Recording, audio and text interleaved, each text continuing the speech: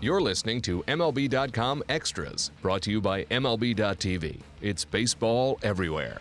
Hey everyone, Tim McMaster here again with our MLB.com D-backs reporter Steve Gilbert. And Steve, the D-backs have made a trade, so something to kind of focus in on a little bit for this podcast, because the hot stove season is off to such a slow start that we're kind of grasping for things to discuss. But we have something, and that is the D-backs adding to their bullpen.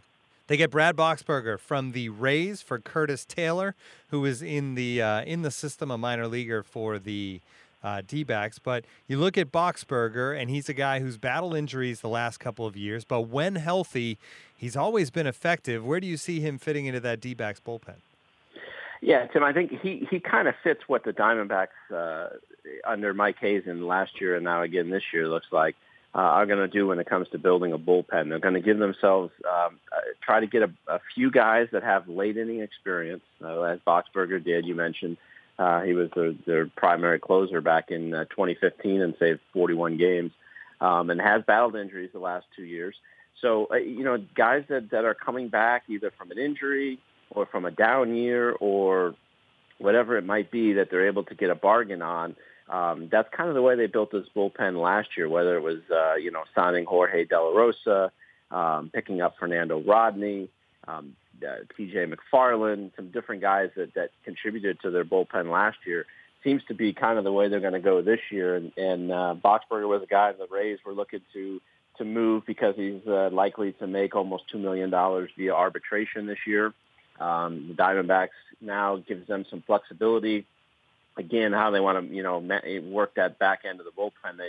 If Fernando Rodney doesn't end up coming back to them in terms of, his demands for a contract coming down, then they've got Archie Bradley that maybe they can use to get some important outs like the Indians do with the big left-hander whose name just absolutely escapes me. And then they come back with Allen in the ninth, so they could maybe do something like that with Boxberger and Bradley. So they're kind of being flexible as to how they want to build that bullpen. Andrew Miller, just to remind you. That's who I'm thinking name, of. yeah. Thank you very much. I'm sorry, I had a little brain cramp there. No, absolutely. With all the names, it definitely happens. You look at Boxberger's numbers. He's only 29 years old. Seems like he's been around for a long time, but still on this side of 30. 4-4 last year, 3.38 ERA. He did have 40 strikeouts in 20 and a third innings, so that's a good number. He missed the first half of the season, basically. But you look at the late season stuff, and he was tremendous down the stretch. His last 9 appearances, a 0.96 ERA, just 1 earned run over 9 and a third innings. You mentioned that he was the closer in 2015, so he's a guy that can handle those pressure spots. And it seems like, to me, they don't give up a whole lot in Curtis Taylor to get him. It's a great move. Basically, you're helping out a Rays team that obviously has to get rid of money, but you're able to bring in talent. It's a good move for the D-backs. All right, one thing that comes from that, I think, though, is that it's one more player that is eligible for arbitration. And, wow, there's a whole lot of them right now. 15 is the number, right, for the D-backs? Yeah, 15. They just added one, so now they're at 15. And I was talking with Mike Hazen about that the other day, and he said, that's probably the biggest class he's faced. Certainly in Arizona, but also probably going back to his Boston years too. It speaks to kind of the young talent that they've had kind of coming up through this system, and that the young players that they've acquired, that they have this many. Now there are a few that could be possible non-tender guys when the deadline rolls around on Friday, whether that's J.J. Hoover or Chris Herman, depending on what direction they decide to go. But for the most part, those guys they're going to try to work to find some deals with those guys. And obviously, most teams nowadays avoid arbitration, and certainly Diamondbacks don't want to have 14 or 15 arbitration cases to be preparing for in the month of January. That could get pretty busy for them. Now, different teams have different philosophies when it comes to arbitration. Obviously, there's the teams that once the numbers are in, they will refuse to negotiate anymore. And then some teams more than others like to work out those multiple-year deals so you don't have to worry about it down the stretch. Is that something with this many guys? Obviously, you have 15 guys eligible this year. I don't think you want to go next year and have a similar situation. So do you think they'd really try to work out some multi-year deals with a good number of these guys to avoid a sequel in a year? Sure, I think. I mean, I think they could try with some of these guys that they might feel are core guys, whether it's a Robbie Ray or Jake Lamb. Those are a couple of names that jump out to me as guys that they might want to think about. It's also possible maybe they do something with Shelby Miller, who's coming back from Tommy John surgery, to kind of give him more of an incentive-laced deal. There's different ways they can get creative with that. Taiwan Walker's another guy that maybe they might look at for a multi-year deal. So it really, also I'm sure they're discussing some of these guys in trades, to try to move possibly some guys to free up some financial flexibility. But it's going to be very interesting to see how it all plays out this winter for them. Some good news for the D-backs on the injury side of things. Follow-up MRI for Randall Delgado, and it showed some improvement. His season ended back on July 16th. He had played well up to that point in 26 games. He had a 3.59 ERA for this team. He had the platelet-rich plasma injection in September, and it seems like that's working. Yeah, it's a good sign for them because Delgado is kind of one of those underrated contributors last year to their team. He was able to both start and relieve for them. 5 starts, able to give the rotation a break occasionally. Pitched well out of the bullpen. He pitched as many as 3 innings at a time out of the bullpen. And also was called in at times to get one hitter out. So he showed a tremendous amount of flexibility. And I think that's really, when they lost him, that really put a little bit of a strain on the bullpen because he was kind of their jack of all trades down there and somebody who always bounced back really quickly and was always able to pitch in a variety of roles. So I think they very much missed him down the stretch last year. So what's the schedule from here for him? Is it the thought that he will be ready to go come spring training, or is he going to be delayed in getting ready? They're certainly cautiously optimistic about that. They'll know more when he starts throwing, and they're going to have him do that at the normal time he would for preparing for spring training, which is probably just after Christmas time, Mike Hazen said. So they'll know more once he actually gets on the mound and once he starts playing catch and starts throwing a little bit more. So right now, I guess you would say they're cautiously optimistic that he'll be okay for next year.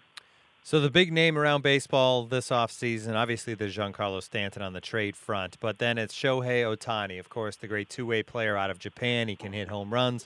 He can throw 102 miles per hour, and he is coming to Major League Baseball. And in theory, every team kind of has a chance because from a financial standpoint, it's not going to cost a lot relative. $20 million will go to his team in Japan, and then it's international bonus money, so depending on how much teams have left, the most is I think the Yankees and Rangers have a little over $3 million.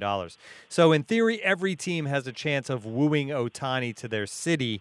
The D-backs would obviously be an outside shot, I think. But if there was a pitch to be made by the D-backs to get Shohei Ohtani, what do you think that would be? Well, I think it kind of dovetails a little bit with what Mike Hazen and Torey Lovullo said at the end of last year, that they're trying to make Arizona a destination place for players, and by that they're talking about they played up some of the benefits to playing in Arizona, such as the spring training facility that they have, the fact that player could live in Phoenix and not have to travel for spring training or during the regular season. Travel for home games, obviously. And that's a tremendous benefit. Obviously, the quality of life and the weather out here is pretty good, especially during the off season. And when it comes to Torey Lovullo and kind of the culture that he's trying to build in the clubhouse, and everyone talked about what a great communicator he is and how he treats the players, I think they're looking at that as a selling point.